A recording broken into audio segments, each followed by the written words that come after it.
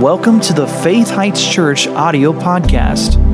We pray that this message will bless you and feed your faith as you listen in today.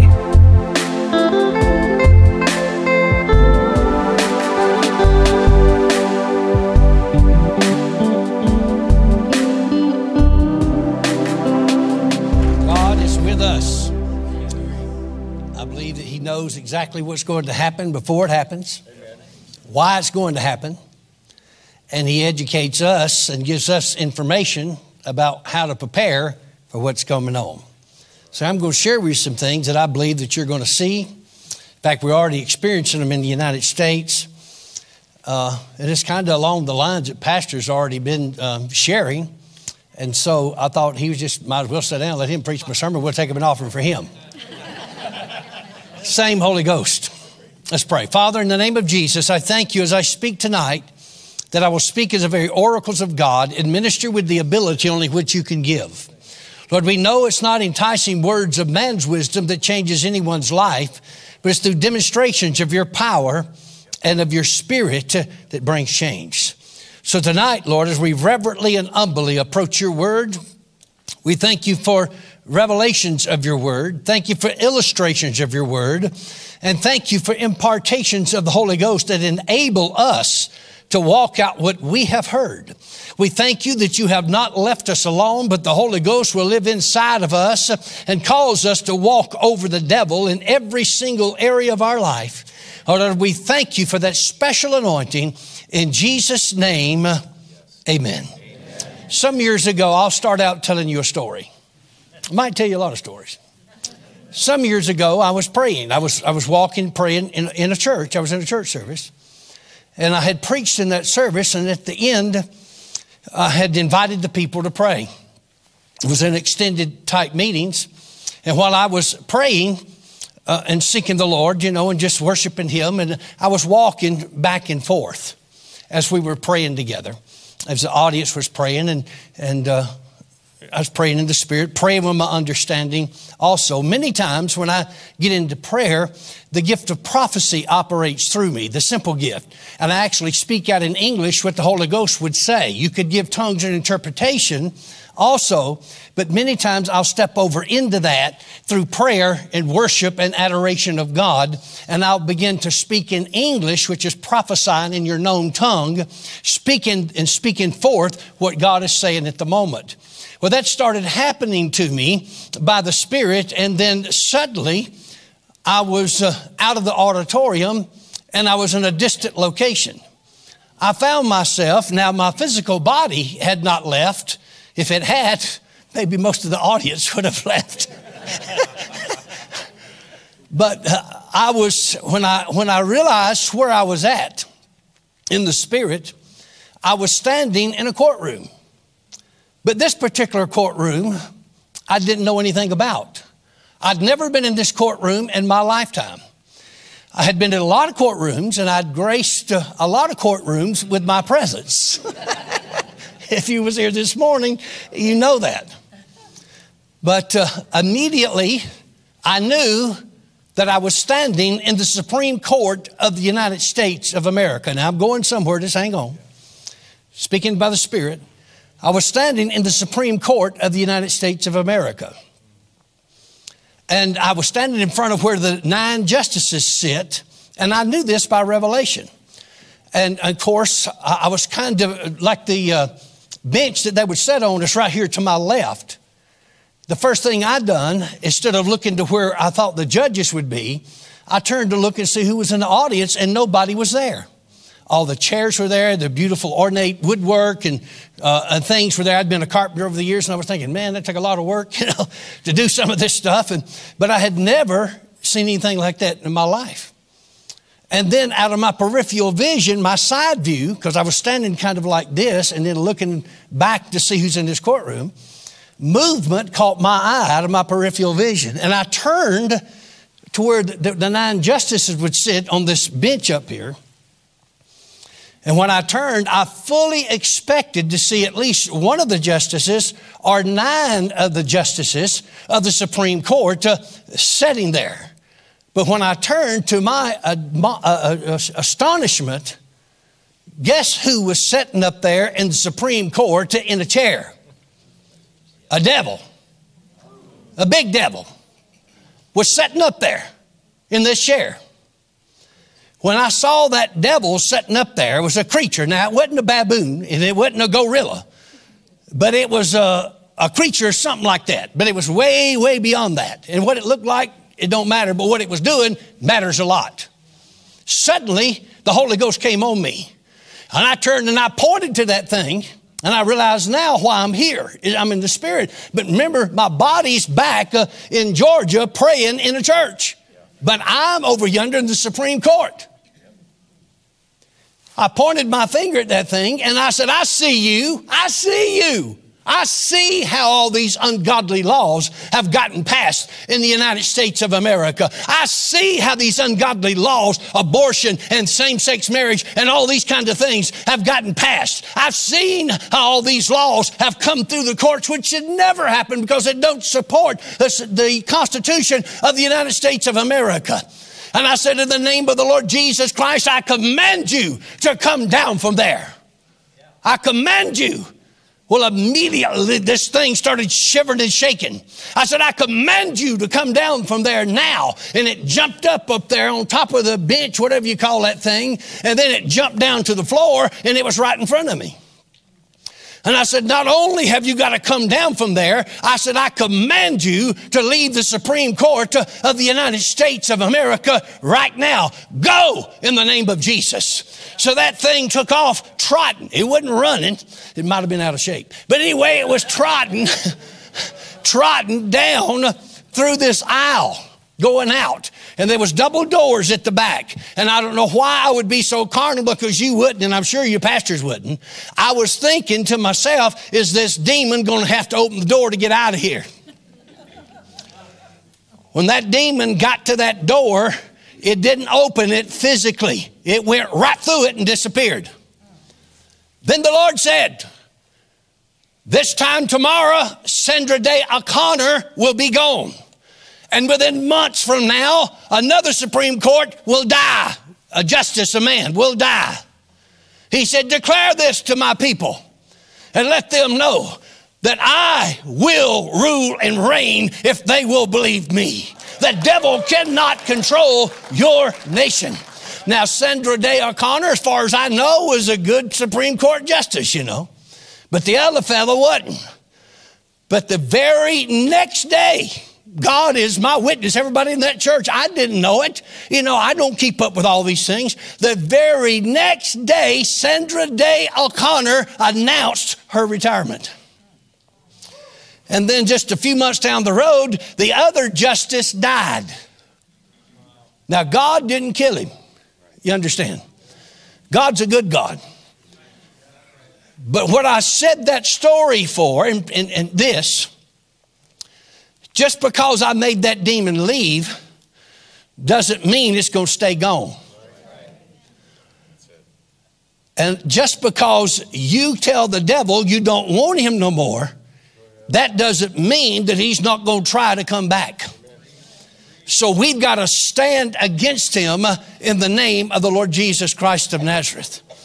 But the authority of God belongs to us. And I'm going to preach to you tonight by direction. And actually, I took a popular opinion poll.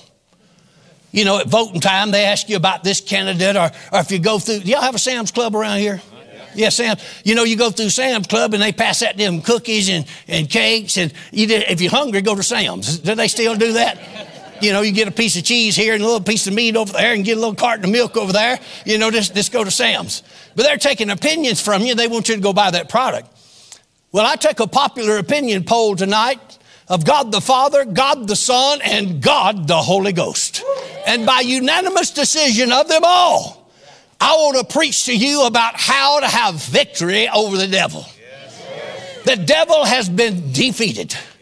I have discovered this in my life with supernatural anointing. I'm going to tell you about an anointing I received standing in the prison yard, April the 5th, 1984, when the glory of God came upon me and the heavens opened over that place.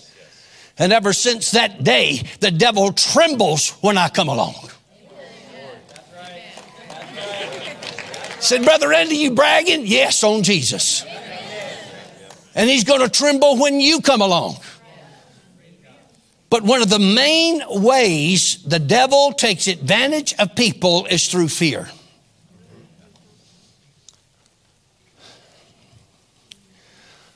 The kingdom of darkness, you know, when you start saying these things, there's so much you could share, but you'd have to cut it down, you know. There's one principle and one principle alone, if you'll get this, that governs the kingdom of God and governs your success in God. There's one principle and one principle alone that governs the kingdom of Satan. And when you realize these principles and how they operate, you can take advantage of it. The kingdom of God operates by one principle and one principle alone, and that's the principle of faith. Whatever God can get you to have faith for in His Word, He will cause it miraculously to come to pass in your life. The kingdom of darkness operates by one principle mainly. Now, there's a lot of subheadings under this, you understand. But one principle, and it's the principle of fear. Whatever Satan can get you to fear, or if he can intimidate you into believing something negative even about yourself, even though it may not be true right now, he will bring it to pass in your life. So the devil's kingdom operates through fear. God's kingdom operates through faith. So we want to stay on the faith side. Isn't that right? Now, one of the reasons I'm sharing this is because I was in Canada in November of last year. Now, in Canada, it's as far as this plague, pandemic, epidemic, whatever you call it. You know what I mean? The rules up there are very strict, you know.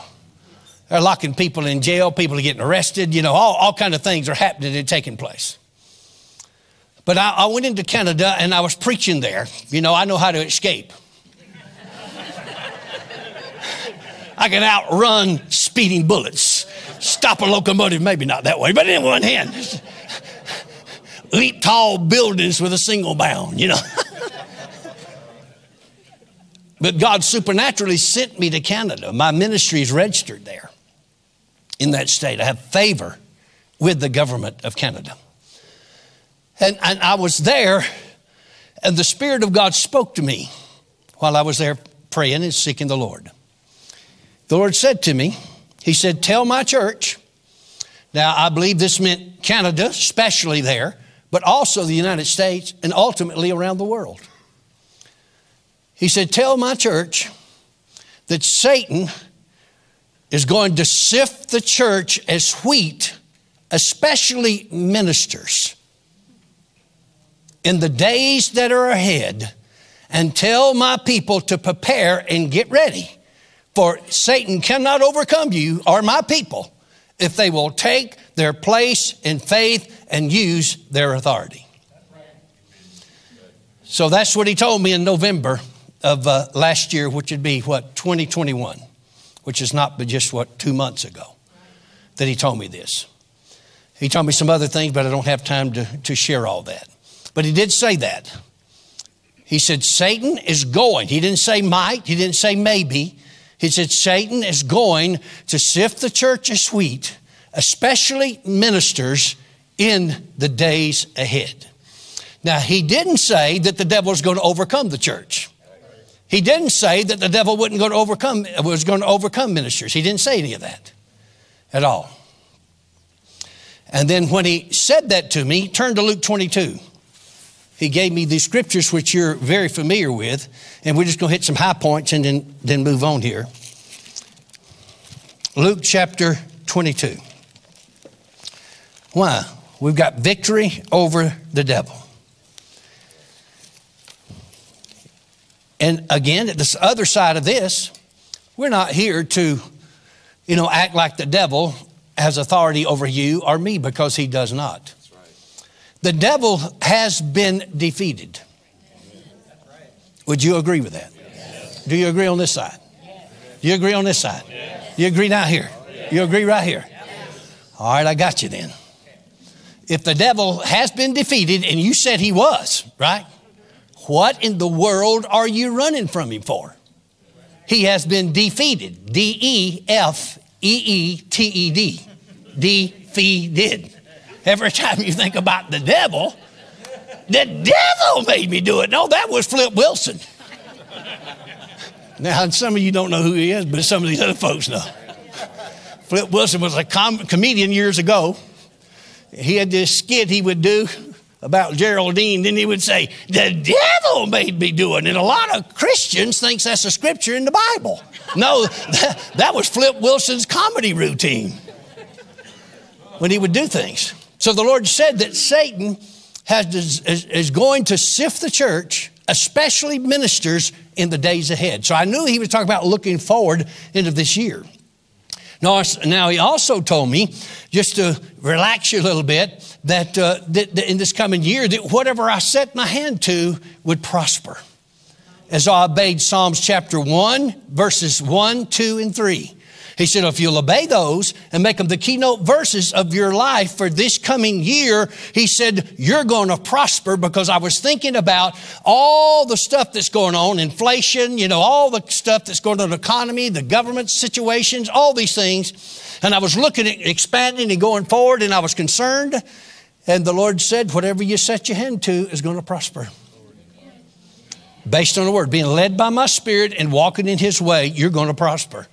I mean, the world can fall around you and fall down around you, but you're going to prosper. God's going to take care of you, and God's going to take care of me. So in Luke, is it really scriptural for me to tell you that Satan is going to sift the church as wheat, especially ministers? I'm glad you asked that, because pastor's a stickler for the word. Y'all didn't find that out about him. If it's not in the Bible, he don't want us saying it, and I agree with him. So I'm going to show you in the Bible. Luke chapter 22. Verse 31, the Lord said, who is the Lord? Does anybody know who the Lord is? Right here. You can't fail my test. It's open book. You know what I mean? Who is the Lord? What's another name for him? Jesus. Who is Jesus? The Son of God. Who is the Son of God? He was Emmanuel, God manifested in the flesh. So this is God manifested in the flesh, warning Peter about an attack of the devil that was going to come his way. He didn't want it to happen. He was telling him to prepare and get ready. And look what he said to him. He said in Luke chapter 22, verse number 31, it says, and the Lord said to Simon, Simon, this is Simon Peter. He said, behold. Behold means what? Pay attention. Listen up. Pay careful attention right here. He said, Satan has what? Desired to have you that he may do what? Sift you as wheat. Listen, Peter walked with Jesus every day. He probably headed up his revival crusade team. This is Peter. I thought Peter is immune to attacks from the devil. I thought I was immune. You thought you was immune. But here is Peter that walks with Jesus every day. He was with him with the Sermon on the Mount. He was there when he raised the dead. He was at the sermon, on the Mount of Transfiguration. And do you know who was on that Mount Transfiguration? Peter, James, John, and Jesus, and Moses and Elijah. So they ain't dead. Moses and Elijah ain't dead. Not in the sense that we say it, So they were there talking to him. So this was that same Peter. But Jesus, now this is down right before Peter goes to the garden to get some money, because he was going to the garden to get some money before he went to the cross. Isn't it in the Bible? What is it? Gethsemane. Oh, Gethsemane. Oh, I thought it get some money. I'm a country boy. That's why I need y'all city folks to help me. I thought it was a garden to get some money, but no, it's a garden to Gethsemane. It's right before he goes there, and at the Last Supper, they have the Last Supper here on down the road here. And you remember the very last words of Jesus at the Last Supper. I know you're thinking, what was the very last words? The very last words. He said, boys, if you want to get in the picture, get on this side of the table. because they were going to do a selfie. You know what I mean? And because them pictures are everywhere. Have you seen them of the Last Supper? They done a selfie. I'm helping you text folks out now. I'm trying to train you. He said, boys, if you want to get in the picture, get on this side of the table. Because they got them all over there, and somebody that got, remember you seen them at Granny's house? You may have one at your house. I don't know, the Last Supper. They was doing selfies back then. Maybe I don't have chapter and verse for it, but you'll just have to come and go to heaven with me and see if they said it or not. It'd be interesting to know, you know what I mean? I have to tell you some of this stuff to get you ready so I can hit you pretty hard, you know what I mean? It don't hurt as bad if you're laughing. That's why they give you laughing gas. But he said, Simon, Satan has desired to have you. Desired. Don't mean he can have him, but he desires to have you. He wants to take advantage of you. He wants to make things bad for you, that he may sift you as wheat. And that's what the Lord was told me in Canada in November. He said, Satan has decided to have the church, especially ministers, that he may sift them as wheat in the coming days. Now, that doesn't mean just because he desires it, it's going to happen. And if we do what the Bible says, we're going to come out victoriously. Amen? Thank God for that. But Jesus went on to say, he said, I have prayed for thee, verse 32, that thy faith fail not. And when thou art converted, strengthen the brethren. Because we know that Jesus told Peter, you're going to deny me 3 times before the rooster crows. Remember that? And Peter said, if you go look in another gospel, he told all the disciples that they were going to deny him before, just like Peter would. And they all spoke up and said, Lord, we will die with you. And Peter did too. We'll die with you, but we're never going to deny you. We're never going to leave you. We'll be right by our side, by your side. Then he took them out into the Garden of Gethsemane, I found out here with help tonight. And he told them to watch and pray that you enter not into temptation. In other words, that Satan does not take advantage of you. Watch and pray. Because in prayer is a spiritual osmosis or transformation takes place in your life. You exchange all of your weaknesses and inabilities and you take on his strengths and abilities. And the only place that you can make that transfer is in prayer in the Spirit. I got one of them highfalutin electric cars. But when Pastor asked me today how many times I filled it up with gas, so I say, but when the thing gets depleted of energy, I just whistle for it. Like Roy Rogers used to do Trigger, and some of y'all don't know who that is, but some do. And Trigger would come. Well, that doggone car will come too. If it's 150 feet from 50 yards, it'll come. And you just hit a button, it'll drive right up to you, pick you up at the grocery store. It won't put your groceries in the back of the car for you, but it'll do all this stuff. But when it gets depleted, the only way I can restore the energy in that car is to drive it in my garage, and I've got a special, what they call Tesla charger that charges at a high rate. And you just, you put the little charger thing, you just take it off this thing, a little line about that, and just stick it up there and just look on the side where the gas thing would be. Well, actually, it's a little light thing. It pops up by itself, and you plug it up. And when you hook up, you know what it starts doing? It starts gathering energy. It probably pulls it from out here somewhere. That's where your lights are blinking in your house, you know what I mean? But until we hook up with that cord, that car does not restore any energy. And if you try to drive it, in fact, it'll shut down on you. When it gets so low, it will eventually shut down. So you have to plug up to the source that gives it its energy so it can continue to go on and drive as an electric car. I mean, you can charge it up to run about 350 miles. Now they're making them that they're improving the batteries on these things and all. And I got them just because they're fun. I can go to 0 to 60. Don't tell Pastor. I done told him the 0 to 60 in about 3.2 seconds. Oh, you talking about fun. Fun. Instant torque. It's amazing. But I talked about that. Is the only way I can restore the energy in that car is to plug up to the source of energy. When Jesus took the disciples to the Garden of Gethsemane, he told them to pray. In other words, plug up to the source. You're not going to be able to make it. Pray that you enter not into temptation. Pray that you don't succumb and submit to the devil when he comes, because he's coming, boys. Jesus wasn't saying it to get Satan to do it. He was warning them that this was going to happen. So Jesus not only told them to pray, but he began to pray. Remember? He said, Father, if it be thy will, let this cup, let this pass from me, going to the cross.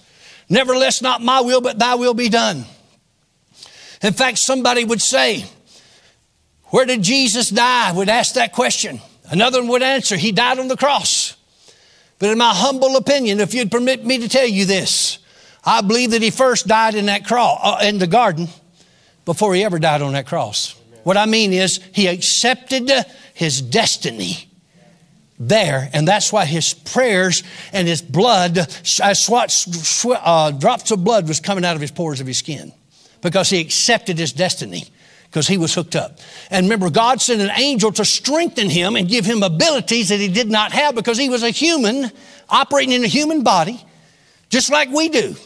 So he plugged up to the source. And then when the day come for him to die on the cross, he had already accepted it in the garden.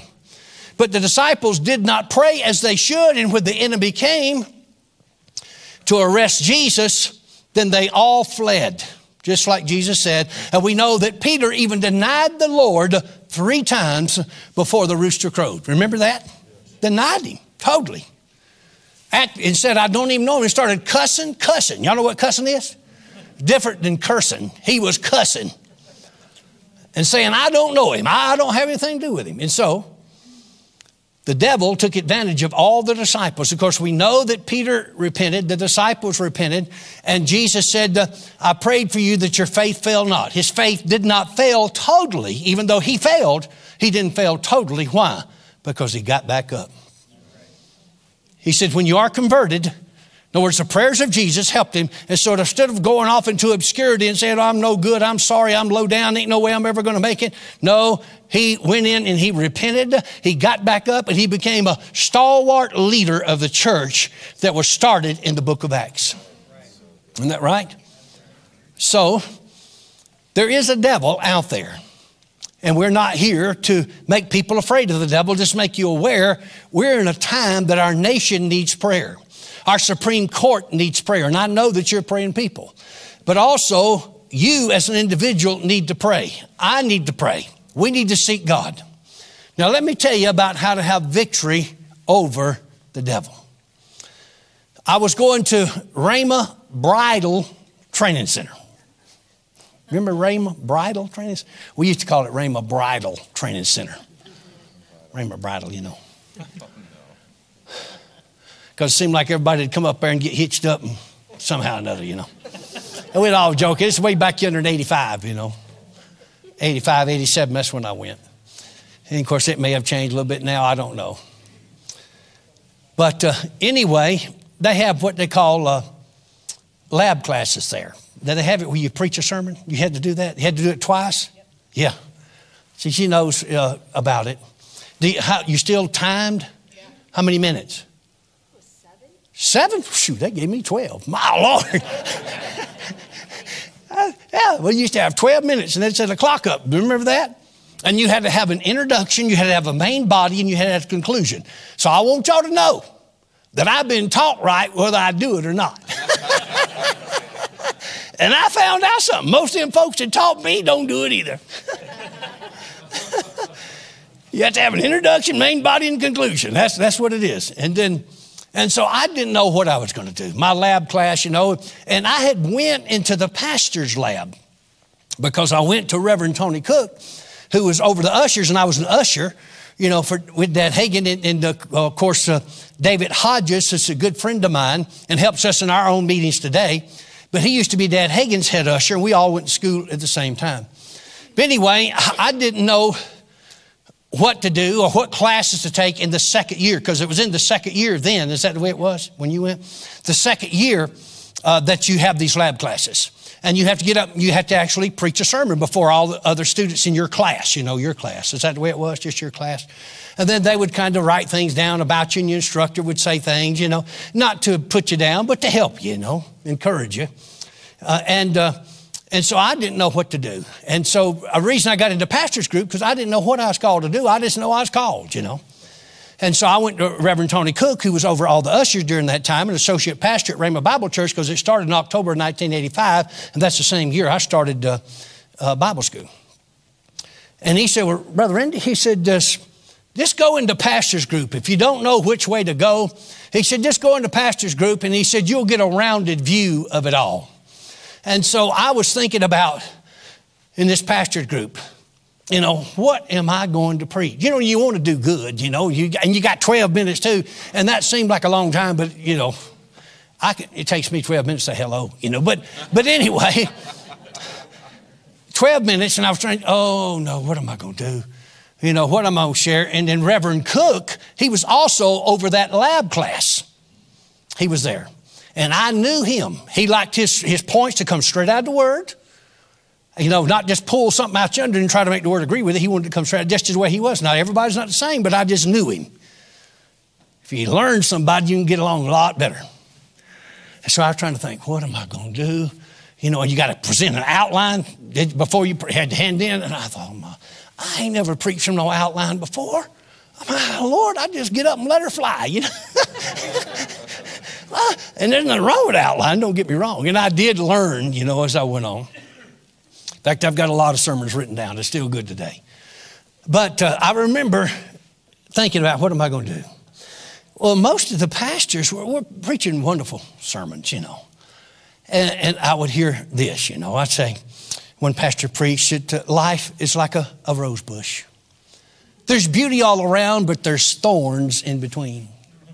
Oh, and it made it turn just so good, so loving. And just make you melt like butter when they get through, But I didn't have a butter sermon, I'd never preached about a rose bush. And then somebody else come up with another, illustration, and they said, life is like a lemon pie. You got multiple ingredients, and all of them separate cannot accomplish a task. But when you have a skilled person that knows how to put all those ingredients together, then you come out with a wonderful lemon pie. Your life is like a lemon pie. Oh, and when they got through, you wanted a piece of lemon pie. So, and I'm thinking, what am I going to do? What am I going to preach? It just don't fit me. The lemon pie, the chocolate cake, or the thorn bush, or the rose flower. What? So I was concerned. I would pray. I'd pray. I'd get up every morning and pray. And then I started doing extra praying. And I'd write sermons down. And then I'd ball them up and throw them in the trash. I thought, just wasn't me. So it come down to the day before I'm going to have to preach my sermon in the lab, that 12-minute sermon. And so we had Paul Walker and Granny Walker. Y'all remember Paul and Granny, don't you? But Paul Walker had given my wife and I over in Georgia, one of them, a little sleeper sofas, the kind you pull out. It was made out of real wood. It was a kind of furniture that you wouldn't move because you didn't want to move that. You know what I mean? You just stayed in the house you was, or the apartment. So that's what we had in our little living room. And I lived at Fox Run Apartments. I don't know if you knew where that was, 81st and M, but that's where it was. I lived in apartment 812. Y'all remember where that was? So if you want to have one of these experiences, you've got to go to Fox Run Apartments in Broken Arrow, and you got to get inside of apartment 812, and you can have this experience. So I was there that night before, and I didn't know what to do. I had written several sermons since I'd been in from school that day. You know what I mean? And to hand in, and it just wouldn't work. So I threw them in a pile on the sofa, and they were sitting there on that old green sofa or hide-a-bed, whatever you call that thing. And I was sitting there. And I decided, well, ain't no need to write no more. This ain't gonna work. So I knelt down and began to pray. And then I put my face down in the carpet between my legs, and I really got serious. And I started praying in the Spirit, in other tongues. And after about 30 minutes of doing that, my mind got quiet. And I said to the Lord, all this time I was saying to the Lord, Lord, what should I preach? What should I preach? Lord, what should I preach? What should I preach? And I'm going to the lab tomorrow. And they're just as clear when I got my mind quiet. It just flowed up inside. Preach what you know. I said, that's great. Wonderful. Preach what I know. Lord, what do I know? I didn't know what I knew. I didn't. He said, you know how to cast out devils. I said, Lord, this is a pastor's lab. I've heard the lemon cakes and the rose bush and the chocolate cake and all that kind of stuff. Wonderful stuff. I mean, we need that. Don't get me wrong. I'm not saying that all of them preach the same way. But it was just like what it was. I said, Lord, if I go in there like this, he said, preach what you know. I said, what do I know? He said, you know how to cast out devils. Well, I did. I'd cast out a lot of devils. Lots. Even to this day, I deal with them in the Spirit a lot of times. And I said, Lord, I know that. I understand how to do it because you've used me and anointed me along those lines, especially in prisons where I started. I said, but Lord, I need the scripture in the Bible that I can show to Reverend Cook, who's my lab instructor, and because he wants it to come right out of the Bible, the points. And I said, I need something. He said, oh, that's easy. Turn to Luke chapter 4. Turn there. And this is what the Lord told me. And the reason I'm sharing it this way, and I told the whole story, is this reason. This did not come from me. This is not something I thought up or came up with just to have a sermon. I mean, the Lord told me and showed me in the scriptures exactly how he cast out devils and how he had authority over devils. And he said, now you go show them and you preach about this because this is exactly what you did too. Now, I didn't realize it at the time, but after I read the scriptures, I seen, now, yes, that's the same thing. So in Luke chapter 4, here we have a scripture, and we'll start reading in verse number 29. Luke 4:29. And rose up, the people rose up and thrust him out of the city. This is the people that Jesus is preaching to. They thrust him or put him out of the city and led him into the brow of the hill on the side of the mountain like y'all got out here, maybe not that big. Whereupon their city was built that they might what? Cast him down headlong. They wanted to kill Jesus. These people wanted to kill Jesus. Who do you think would stir them up to do that? The devil.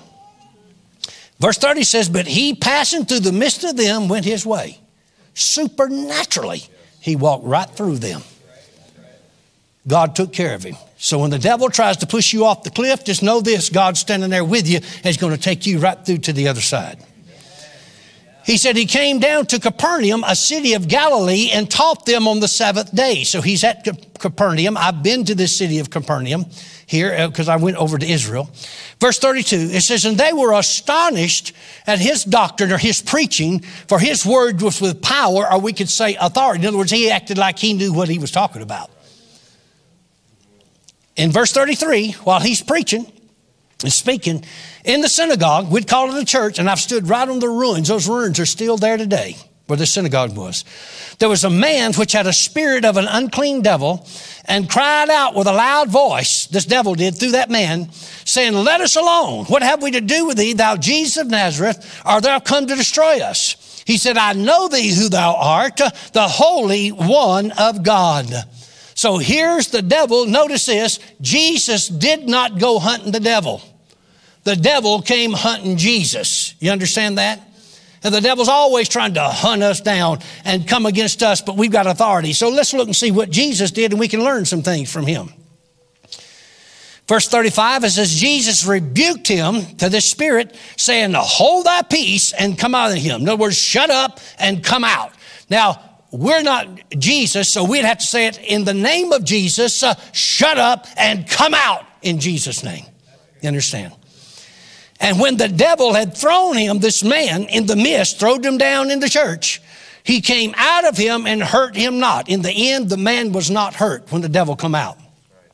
Verse 36.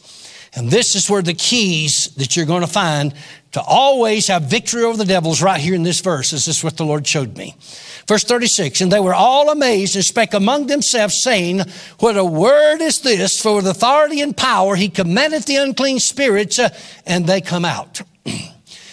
There's three very important words here. The first one is, what a word is this, for with number one, you've got to understand your authority. Number two, you have no authority unless you have the power to back you up. Authority and power. But it's not good enough to understand you've got the authority over the devil and that you've got the power that backs you up from heaven to deal with him. But you've got to do number three, and you've got to command the devil in the name of Jesus. Authority, power, and command. Authority, power, and command. Jesus said to me, every devil that I dealt with, these three principles were used. He understood his authority. He knew the power of God backed him up, and he commanded the devil. He told the devil what he wanted the devil to do. And that's exactly what you and I have to do. We have to tell the devil what to do. We want him away from us in the name of Jesus. Take his hands off of us. Take his hands off our children. Take his hands off our money.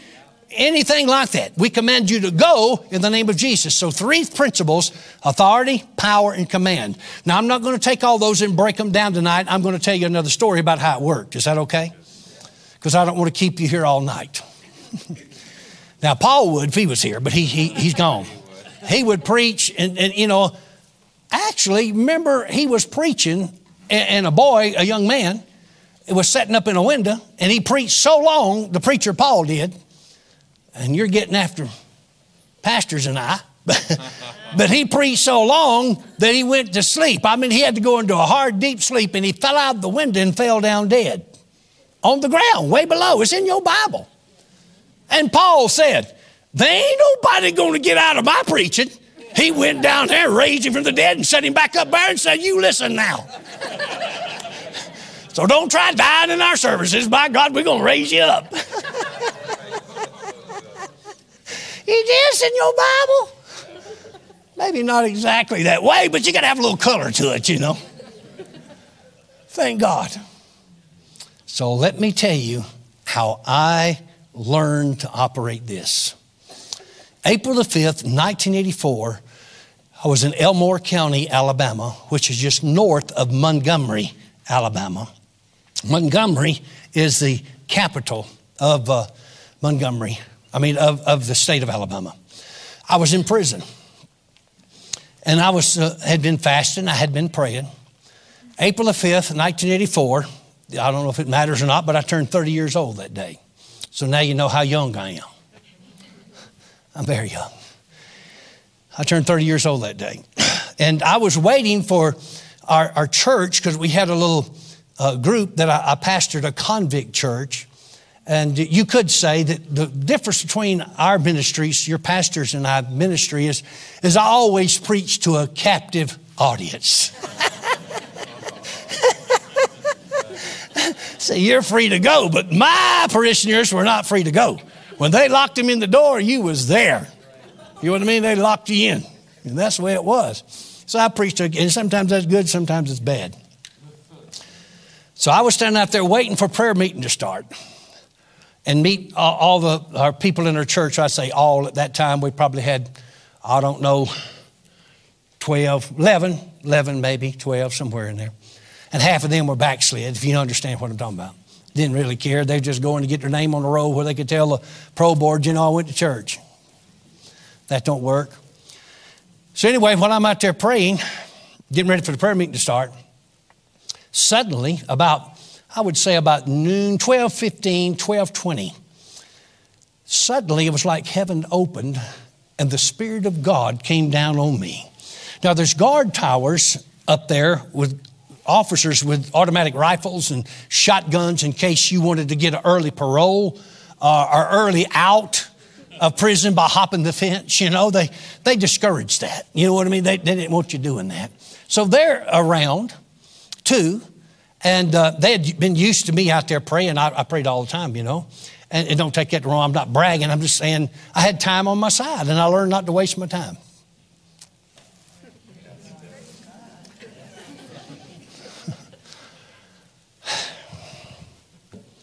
A lot of people, Christians, have a lot of problems because they waste their time when they should be praying. Woo! Be ducked. Oh, you've never been so busy. Checking this, checking that, checking that, and checking that. And we live in a natural world. Yes, there's a life to live in the natural. But a lot of things you encounter, you would never encounter or go through. And I'm not saying you can't be attacked now. I'm not saying that. You certainly can for doing what's right. But a lot of things would just fall off of you if you'd spend more time praying and seeking God. The devil don't want to be around a praying person. He don't like it. Remember he told Jesus, get out of here. We don't want to do with you. Have you come to torment us before our time? He didn't want to be around Jesus. He's trying to get him to leave him alone. Isn't that right? And I'm not getting on to you or putting you down. I'm encouraging you. I'm telling you this works. So the anointing came on me and I heard these words. You know, they seemed real to me, you know, and there was nobody there but me, God, and the Spirit of God. He said, I'm anointing you today to begin to enter into the ministry that I have called you to. And nations and countries shall be changed. Well, for many years, I didn't say the latter part of that because I hadn't walked out the first part yet, you know, and I'm still walking out things. So, in fact, one time God sent me to England. When I got to England, he told me to go prophesy over that nation. Supernaturally. I didn't go just to go. God sent me to go, and he showed me there'd be a terrorist attack that would take place downtown London. I'd never been to that nation in my life, but I went because God sent me there. And I stood in the place where the terrorist attack took place. People heard I was coming, and I was invited to speak in this church. There was probably 300-400 people there. They came from Ireland, Scotland, and Wales, and different places, but also in England. And I remember preaching, you know, and telling them what I had saw, because I saw a vision. I said, God had told me, sent me here to tell you that England better shut the door to the devil because the devil's going to take advantage of this nation. Just like Jesus told Peter that Satan desired to have you, may sift you as wheat. So I preached and cast out devils. There's devils in England, you know. Cast out devils. I remember one time I run into a spitting devil in England. A spitting devil. Didn't spit on me, I dodged. A spitting devil. But I cast that thing out of that guy and got him set free. But anyway, I preached to him and left, you know, and a lot of them, I think, some of them, I put it like this, thought that I was just crazy, this crazy wild man from the States, you know, from the United States, and he's out of his mind. But within a week of me being gone from that place, the terrorist attack happened just where I said it would, and it took place just like I said. And then I started getting contacts from them over there. Hey, the devil's trying to take over the country. I said, that's what I come for, to tell you. You know, God knows what's going to happen in advance, and that's why I'm sharing this with you. Satan has desired to have the church, and especially ministers, and sift them as wheat in these days that we're in right now. That don't mean that we're going to submit to him. That don't mean he's going to overcome us, but it means that we need to be aware of what's happening. So the anointing came on me that day, and it was so strong that I could not stand up. We call it getting slain in the spirit, you know. And I fell up against this block wall because there's a building there behind me. It was B block. Y'all remember where B block was? And I leaned up against B block wall and just slid down, and there was an old bucket sitting there beside the building. We called it our recliner. It's a gallon bucket that comes from the kitchen, you know, and just sat down on it. And the glory of God, I was just basking in his glory as the anointing was coming on me. And he was showing me things and telling me things about what would happen. And they happened just like he showed me. I seen myself on a platform with Reverend Kenneth E. Hagin. I've seen it come to pass. God gave me supernatural favor with him. And it was just amazing. I preached in his meetings every year from 1987 until 2003. He moved to heaven. God supernaturally showed me that, though, years earlier, that these things would take place as part of the training that he would have for me. And so as the anointing there was lifting some, I looked because I heard somebody coming around the corner of the building, and I thought it might be Troy or somebody else like that out of the church. And when I looked up, it was a guy named Robert. Now, Robert was a guy I had been witnessing to for about 5 months with no success. I didn't know exactly what he was in prison for. You know, that's something you didn't ask people back in that day, you know, because if you ask them, they're all innocent. Nobody's guilty. Just go down to county jail. I'm sure you got a county jail and just go in there. What you in for? They got me wrong, man. I didn't do it. Got their picture on the camera, you know, but I didn't do it, you know, just in the state of denial. But Robert walked around the corner, and I'd been witness to him for approximately 5 months. And I knew he was involved in homosexuality, but God had supernaturally led me to him. I didn't know to what extent or what was going on. And so I stood up from where I was at, kind of leaning against that block wall, and he was infuriated. And this demon, I found out later, this demon was operating through him, and it came up and it said this to me, this demon through him. And he said to me, you better leave me alone and you better not talk to me no more. And I realized the Lord just showed me this is not Robert. This is a demon you're dealing with. I'd never had that experience before. So I said to him, I said, Robert, I said, I can help you, Robert. Robert, I can help you. No, you can't help me. You ain't going to do nothing. I don't want you to stay away from me. I said, Robert, I just kept talking to him, trying to encourage him. Robert, I can help you. So finally, I convinced him into walking the prison yard with me, side by side, you know. And we was walking down this path, we called it, my prayer path, out beside under the gun towers, inside the fence, of course, walking down by the gun towers and talking. And he said, you wouldn't have nothing to do with me if you really knew what I was in prison for. I said, Robert, I said, the reason that I'm having something to do with you is because the Lord sent me to help you. And I said, you need some help. He said, well, you don't know what I'm in here for. I said, I don't have to know. He said, yes, I want you to know where you'll leave me alone. And I said, well, you don't have to tell me. He said, I'm in here for making pornographic movies with children, and I'm not going any further. You understand? And that's big business. Even today, ladies and gentlemen, in the United States of America, there's demons that's operating out there that the church needs to deal with. Like Pastor's already said, there's things that need to be dealt with. Now, when he said that to me, I tried to keep a straight face, but I was shocked. Because in prison then, that was not an accepted practice. Now, a lot of things have become accepted today. But even when I first went to prison in the 70s, you know, like even homosexuality was not an accepted practice. If you was in prison as a homosexual, you could not live in what we call free society in prison. You're still locked up. You had to be locked up in a cell because if you didn't, somebody would kill you in your sleep because nobody would accept that lifestyle. Even the sinners didn't like it. But that from 70 on, you know, actually the 60s, I think, where some of this started, the free love and, you know, all that. And we're products. Yeah, over here. I know you think that's angel wings, that's shoulder blades coming up. Wonderful people. We come out of that era. In the United States of America at that time, a spirit of rebellion came upon this nation. I got caught up in that spirit of rebellion. It was the devil. And then so now, you remember the song, sign, sign, everywhere, sign, blocking out the scenery, breaking my mind. Do this, don't do that. I'll get him singing in a minute. See, But that was the only reason I said that. That was a theme. Nobody wanted to be told, don't tell me anything to do, you know. No right, no wrong or anything and everything. And there is a limit to things like that. We understand. But this total rebellion took place in our nation. And that began to take place starting in the 60s. And then, you know, John F. Kennedy was shot and killed. You remember all that? And people that was here are alive there and then can remember. You probably remember right where you was at when you seen it and all that kind of stuff down there in Dallas when he got shot.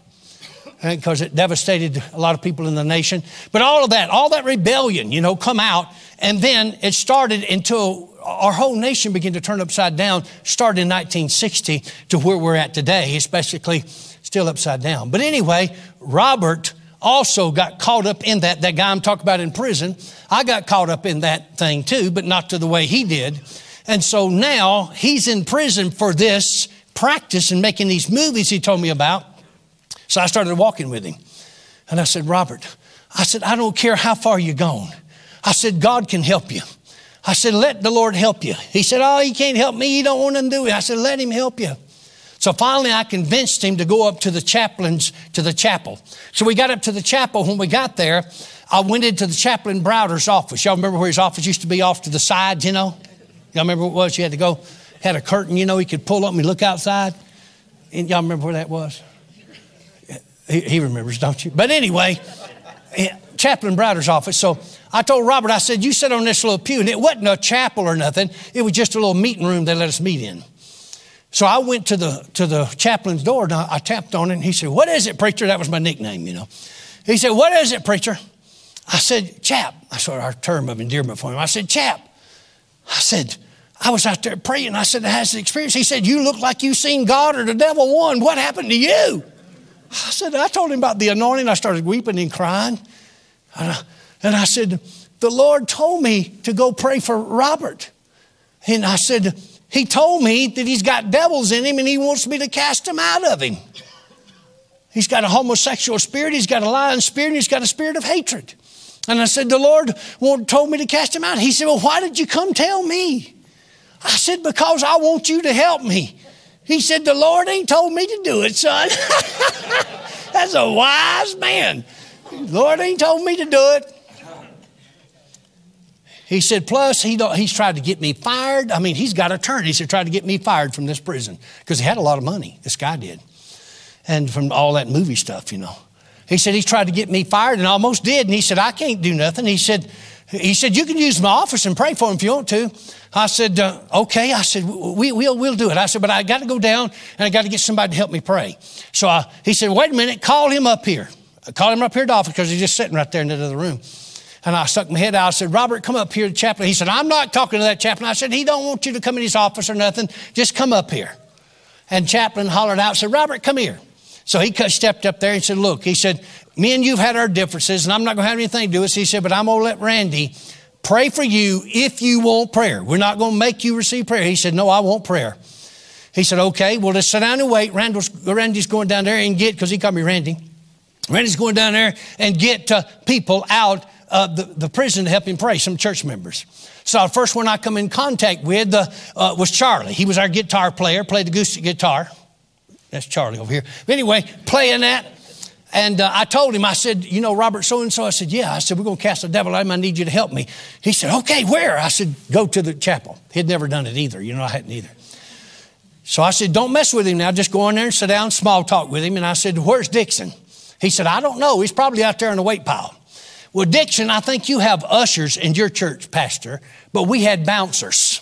Because not everybody come to church for the same reason. And we literally had to turn people away because some people come to kill people in prison. You understand? You remember that? They did.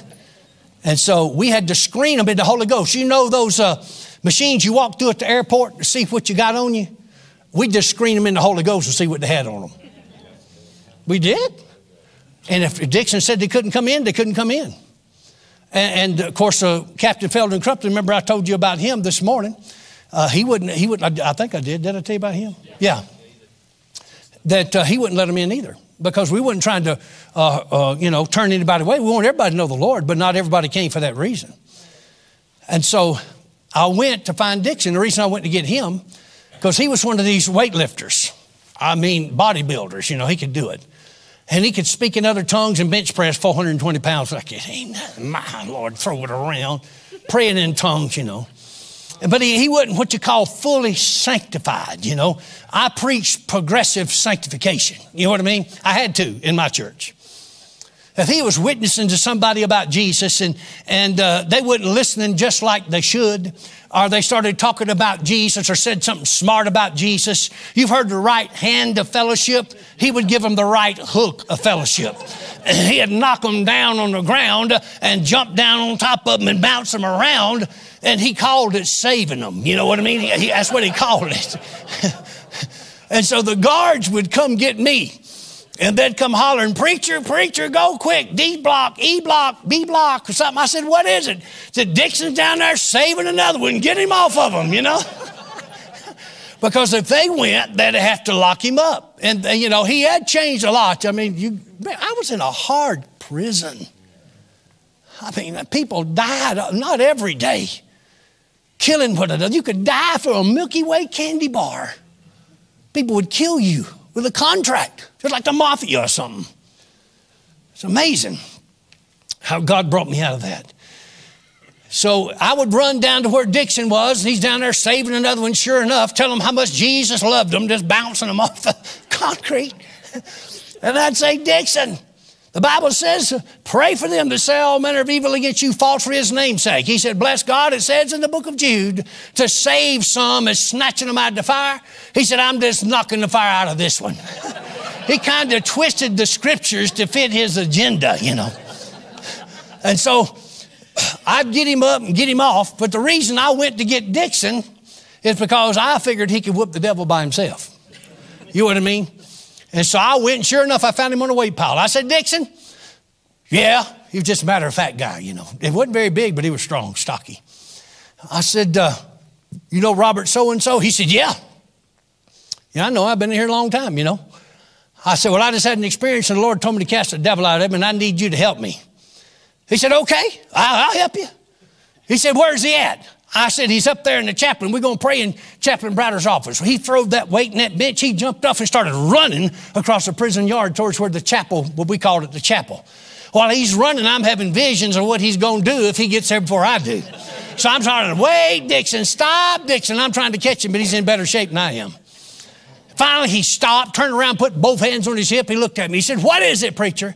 I said, Dixon, wait a minute. I got up where I could put my hand in his, you know, my arm in his and locked, or if he had to take off running, he got to drag me too, you know.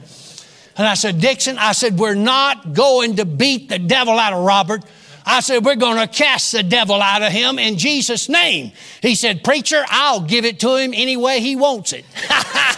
And I knew that he would. This is the beginning of me understanding authority, power, and command. We got up there to the chapel. Went in and told the chaplain, we here, everybody's ready. Charlie, Dixon, myself, Robert. He said, I'm going to stand outside. He said, you boys don't get too loud, because he believed in casting out devils too, you know. Don't get too loud. He said, you know, the warden and deputy warden's office is around the corner down through there. And he said, they might hear it, and he said, I might get fired. So anyway, we put Robert inside the chaplain's office, had him come in, and I had him sit down in the chaplain's desk chair. It was just a small room, you know, no more than 10 by 10. It might have been less than that. It was very small and had a little storage room off the side, but that was it. So we set him down in that chair, and I said, Robert, what do you want God to do for you? Because I knew he had to want it. And he said, I've got something in my life making me do things that I don't want to do. And he said, I want to be free from it. And I said, okay. I said, in the name of Jesus, you foul spirit, you homosexual spirit, you lying spirit, you spirit of hatred, come out of him. Well, he started weeping and crying. And I thought, well, boy, this thing's easy. You know, this devil's leave pretty quick. You know what I mean? And I said, now I got to get him to pray the sinner's prayer, you know. I said, now, Robert, pray. It took a few minutes. I'm just shortening it, you know, for the sake of time. Y'all just keep listening. I keep it going. I'm trying to shut up, and y'all won't let me. You know what I mean? We're all guilty. But we're getting there. So anyway, I said, Robert, now, say this after me. Say, in the name of Jesus. He didn't say nothing. I said, Robert, now say, in the name of Jesus. He didn't say nothing. I said, now, Robert, I said, say in the name of Jesus, you got to pray and receive Jesus. And all of a sudden I heard something. Oh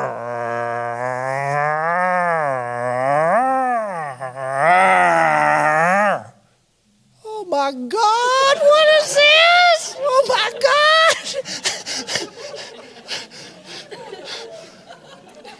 And here's this demon growling through this man. Growling. Well, I didn't know what did make your hair stand up on the back of your head. You know, and this voice came up. Deep, gruff voice. I'm a controlling demon over this prison. You don't have the authority or power to cast me out.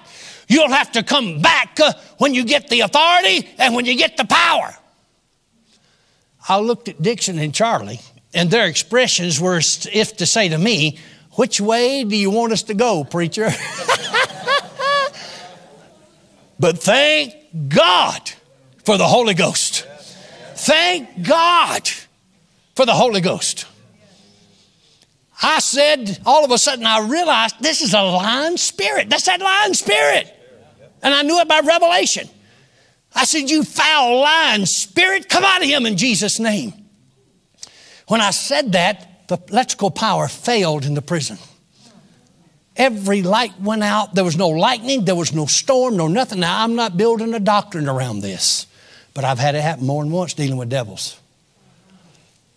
And I'm, again, not making a doctrine. Remember when Jesus hung on the cross? The rocks rent and bursted apart. Somehow they influenced the physical world. Don't understand it all. Your pastors know more about it than I do. And I'm not building a doctrine, not writing a book on it. I'm just telling you the experience I had. The power failed. When the power fails, you got an electrical generator that powers the prisons because a lot of the locks are electrical. It came on, ran 3 or 4 times, and then it failed, and it wouldn't come back on. So now the security of the prison is at risk, even though you got guards in the towers and everything. There's a lot of the locks had failed and everything like that because the power's not there. And the generator's not working. It always worked. And so I thought, well, what do I do? What do I do? The power's out. I know the guards are going to come down. They're going to have what they call lockdown. Lockdown is where they lock everybody back in their cell, our cell block, or if you're in a dormitory, you go in there. And I know they're going to come. And that's what's going to happen. It's going to separate us. And the Lord spoke up in me because I don't know what to do. He said, go ahead and cast the devil out of him. I'll be with you. He said, the devil has turned the lights out in this prison to get him out of your presence. He said, you go ahead and do it. Well, I still couldn't conceive it. The chaplain was a man of God like your pastors are. He stuck his head in the door. He said, Randy, you may not understand this. He said, but the devil just turned the lights out in this prison. He didn't know the Lord had said the same thing to me. He said, you go ahead and cast him out. I'll keep the guards off as long as you can. Get him set free. So I turned back and I command this devil to come out of him in the name of the Lord Jesus Christ. And all of a sudden when I said that, about the second time, he come up out of that chair. Rah! You know, growling like an animal. But he couldn't come but so far. And then the power of God hit him and knocked him back in that chair. And the next thing that you know is Dixon, he's crazy enough without an anointing. But the anointing got on him and he got loose. And he come around me like this, just a shaking and a jerking in the Holy Ghost. I don't know if you ever been to a jerking service or not, but it was on him. And he reached down in that chair where old Robert's growling like an animal and picked him up and shook him like a bulldog with a bone and flung him back in that chair and said, you devil, you come out of Robert like my preacher said you should. I said, get him, Dixon, get him. In a matter of moments, just a little bit, we had to go a little bit. He was totally set free. He received Jesus as his Savior. He was filled with the Spirit of God and began to speak with other tongues as the Spirit of God gave utterance. He hated the chaplain. But the chaplain opened the door because he heard all the commotion. And he opened the door and said, what is it? I said, we casting it out, chap. He said, plead the blood, plead the blood. Don't let that thing get on y'all. Well, Robert set free. He didn't understand it then, but Robert set free. He used to hate the warden. I mean, the chaplain. Warden too, of course. But he come around out of that chair up, drunk in the Spirit. He grabbed old chap, said, I love you, chap. I love you, chap. I love you, chap. Get off me, boy. He said, they'll think you drunk. And all of a sudden, when these big, burly, strapping officers heard the commotion, he come flying around the corner and come flying up into Chaplain's little room 10 by 10, you know. And when Robert seen the guard, Robert went over there where he was at and leapt up and grabbed the guard and said, I love you, sir. I love you, sir. They cast the devil out of me and I got saved. And the guard told the chaplain, he said, Chaplain, brother, you ought to be ashamed of yourself. These boys are drunk. That's what's wrong. These boys are drunk. He said, no, sir. He said, this is not no prison hooch or wine that you make in here. He said, this is that heavenly wine. He said, that boy got saved. He said, you better get him out of here before we get all locked up. They're doing lockdown because the power's out. He said, yes, sir.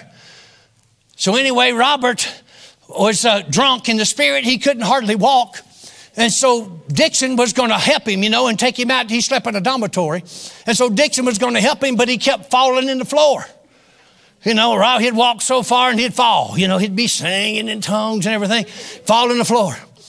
And so Dixon just reached down and put his hand around his belly and pulled him up under his arm like this, like a sack of taters, you know, and he started walking out the side of the prison. He going to carry him to the dormitory. That's how strong old Dixon was, you know. And so about the time they went out, it dawned on Chaplain and I, what if the deputy warden's out there making everybody go to lockdown, you know. So we ran and looked, and sure enough, there's Deputy Warden Thurman. Y'all remember him, don't you? He was standing out in the yard with this megaphone, battery powered. Lockdown, lockdown, lockdown. Everybody knew what that meant. You go back to your respective cell, dormitory, cell block, wherever it is. And so he's standing out there. And he turned and he saw Dixon carrying Robert under his arm. Well, Robert is singing in tongues at this end, and he's kicking in tongues at that end. You know what I mean? I don't know if that's scriptural. You have to ask Pastor, you know. But it seemed to be he was fully enjoying himself. And I could see that Deputy Warden Thurman was very confused about the sight he was seeing. And I said, Chaplain, do something, Chaplain. Well, Chaplain went to bouncing across that yard. He looked like the Pillsbury Doughboy. You know what I mean? He's a bouncing. And he got to saying, spiritual experience, spiritual experience, spiritual experience.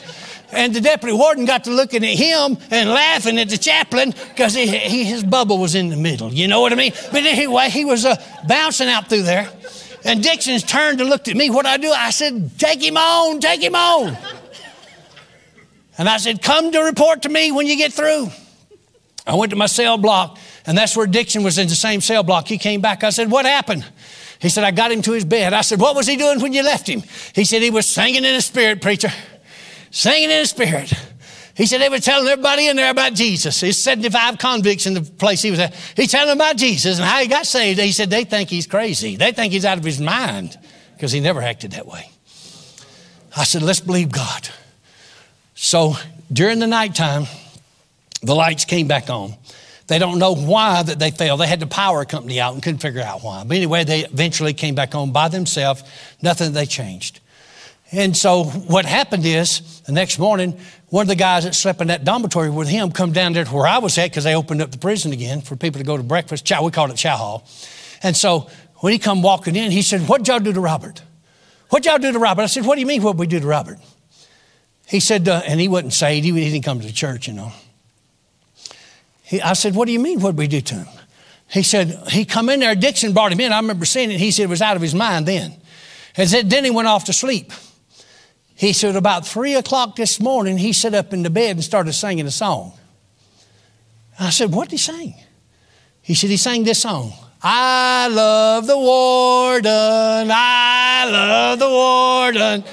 And he said it scared everybody so bad they got out of the bed and sat with their backs against the wall. Because they thought that he had what they call it in prison, going off, you know, and losing your mind. They thought he had went off on them. God told us it would start a wave of revival. I believe he made the 12th convict that got saved in our little church. And that was on a Tuesday.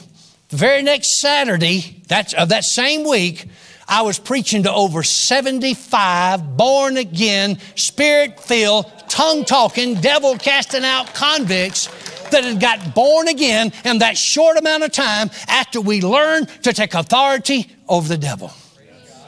And I'm here to tell you, we've got victory over the devil. You've got victory over the devil. I've got victory over the devil, and the devil cannot defeat you. If you'll use your authority, know the power of God backs that authority up, and command the devil, he cannot continue to harass you nor harm you in the name of the Lord Jesus Christ of Nazareth. Father, we thank you for the Spirit of the living God. And we thank you for your anointing. Lord, I've shared what I believe that you wanted me to share and said what you wanted me to say. And Father, I thank you. These people are taking heed, and they're listening, and they're walking with you in Jesus' name. Now, you're here tonight with heads bowed, and you say, Brother Randy, I'm here. And I've been harassed. There's some things that you've been going through. I'm not talking about just think you're going through. Been harassed, whether it be spiritually, physically, materially, financially, any area of your life. And it don't necessarily mean you've been doing anything wrong. But going through this harassment, and you believe that there's some things involved behind the scenes, like spirits back there. Don't mean that they got you, but they're trying to harass you. I want to pray for you, and I'm going to break those powers. And if that's you, raise your hand boldly in the name of Jesus. I see hands going up all over the place. Let's do this. Let's stand to our feet. And then those of you that raised your hand, step out from where you're at and come down to the front and line up shoulder to shoulder, side by side. Shoulder to shoulder, side by side. Just come and line up. Thank God. You've got authority. I'm telling you, it can happen to the best of us. But there's an anointing here tonight to break that yoke and destroy that yoke in the name of Jesus. You don't have to put up with this no more. You can do it yourself. You can take the authority yourself, and you can walk in this anointing yourself. So as you're standing there, you just begin to worship the Lord. You just begin to present yourself to the Lord in the name of Jesus. And then I'm going to come by, and I'm going to lay hands on you in the name of Jesus. And I'm going to deal with some things in the Spirit. If I say some things, know this. I'm not talking directly to you. Now, if I do have something to say directly to you, I'll tell you that I'm talking to you. But sometimes the Lord shows me things about people that I need to deal with in the Spirit. But that don't mean that it's necessarily you or something you got to do. So you just believe with me. You worship with me. I'll start right down here on my right. Thank you, Lord Jesus. Lord, we thank you, Lord. Lord, you know that these people are here for a reason. Lord, they needed to hear this. Lord, they need to walk in this. And Father, we command this harassment to stop in the name of the Lord Jesus Christ of Nazareth. Stop it right now. In the name of the Lord Jesus Christ, we take authority over this and command it to stop in the name of the Lord Jesus Christ of Nazareth. In the name of the Lord Jesus, we command this to stop and go and desist now in the name of Jesus. In the name of the Lord Jesus, the yoke shall be destroyed because of the anointing. That's the way it is right there. Because of the anointing in the name of the Lord Jesus Christ. It's broken in the name of the Lord Jesus. In the name of the Lord Jesus. It doesn't matter what the enemy tries to do. It don't matter. It's broken right now. It's broken. It's broken. It's broken. It's broken in the name of Jesus. It's broken in the name of Jesus. After you've been prayed for, you can go back to your seat. After you've been prayed for. Father, thank you. Thank you. Thank you, Lord Jesus. Thank you, Lord. We just break the powers, every evil work right now in the name of Jesus. In the name of the Lord Jesus. You need prayer? In the name of Jesus. Lord, we just break these powers in the name of Jesus. And we declare that this is our day of victory. This is our day of liberty in the name of Jesus Christ. It belongs to us in the name of the Lord Jesus. It's in the name of the Lord Jesus. We bind this right now in the name of Jesus. We bind this in the name of Jesus. The anointing breaks and destroys the yoke in the name of the Lord Jesus. It's in His name. It's in His name. It's in His name. It's in His name. It's in His name. The name of Jesus. These things are broken right now in the name of the Lord Jesus Christ. Complete victory, complete liberty comes right now in the name of the Lord Jesus. In the name of the Lord Jesus Christ. It's broken now. In the name of Jesus Christ, it's broken. In the name of the Lord Jesus. Father, we thank you right now that it's broken. In the name of the Lord Jesus Christ. Thank you for it, Father. In Jesus' name, we thank you that it's broken. In the name of the Lord Jesus. Thank you right now. Thank you for it right now in the name of Jesus. The name above all names. The name above all names. The name above all names, in the name. It's in the name of Jesus. It's in the name of Jesus. It's in the name of Jesus. It's in His name that victory has come. It's in His victory that change has come. No longer walking in that way because it's a brand new day. In the name of the Lord Jesus Christ, we break the powers of darkness. We break the powers of darkness in the name of the Lord Jesus Christ. Father, we thank you for it right now. In the name of the Lord Jesus Christ. Thank you for it, Father. In Jesus' name for the victory. Victory in the name of Jesus. Victory in the name of Jesus. Victory. Victory right now in the name of the Lord Jesus Christ. You can go back to your seats if you've been prayed for. Thank God for the Holy Ghost. Thank God. Thank God for the Holy Ghost. Father, we thank you right now. We ain't going to forget. Father, we break the powers of darkness right now. And Father, I thank you that everything's wrong is being made right in the name of the Lord Jesus. In the name of the Lord Jesus. Lord, we break the powers of darkness and release the Spirit and the anointing of God in the name of the Lord Jesus Christ. Thank you for it, Father. Lord, in the name of Jesus, we just break the powers of darkness now in Jesus' name. Victory is ours. Victory is ours. Isn't that right? Victory is ours in the name of the Lord Jesus. Now, Father, I pray for every individual under the sound of my voice. And I take authority over every evil work right now in Jesus' name. And I bind you and I command you to stop your maneuvers. Devil, I command you to take your hands off this county. I command you to take your hands off this region. In the name of Jesus. I command every harassing spirit to stop your maneuvers. You loosen people's minds now in the name of Jesus Christ. And Father, I thank you for the Holy Ghost, the power of God that is released. And we declare that the devil is underneath our feet. In Jesus' name, we declare it to be so. Amen and amen. Authority, power, and command. The Bible said, submit yourself therefore to God, resist the devil, and he will flee from you. Victory is yours. Thank you for putting up with me. Thank you, pastors, for inviting me to be here. It's good to be back here in the desert again. But we love you. We appreciate you. I'm going to turn it to our pastor. Thank you for listening to today's podcast. For more information about this ministry, visit faithheights.org. You can also find us on Facebook and Instagram. To sow into this ministry, visit faithheights.org and click on the Donate tab.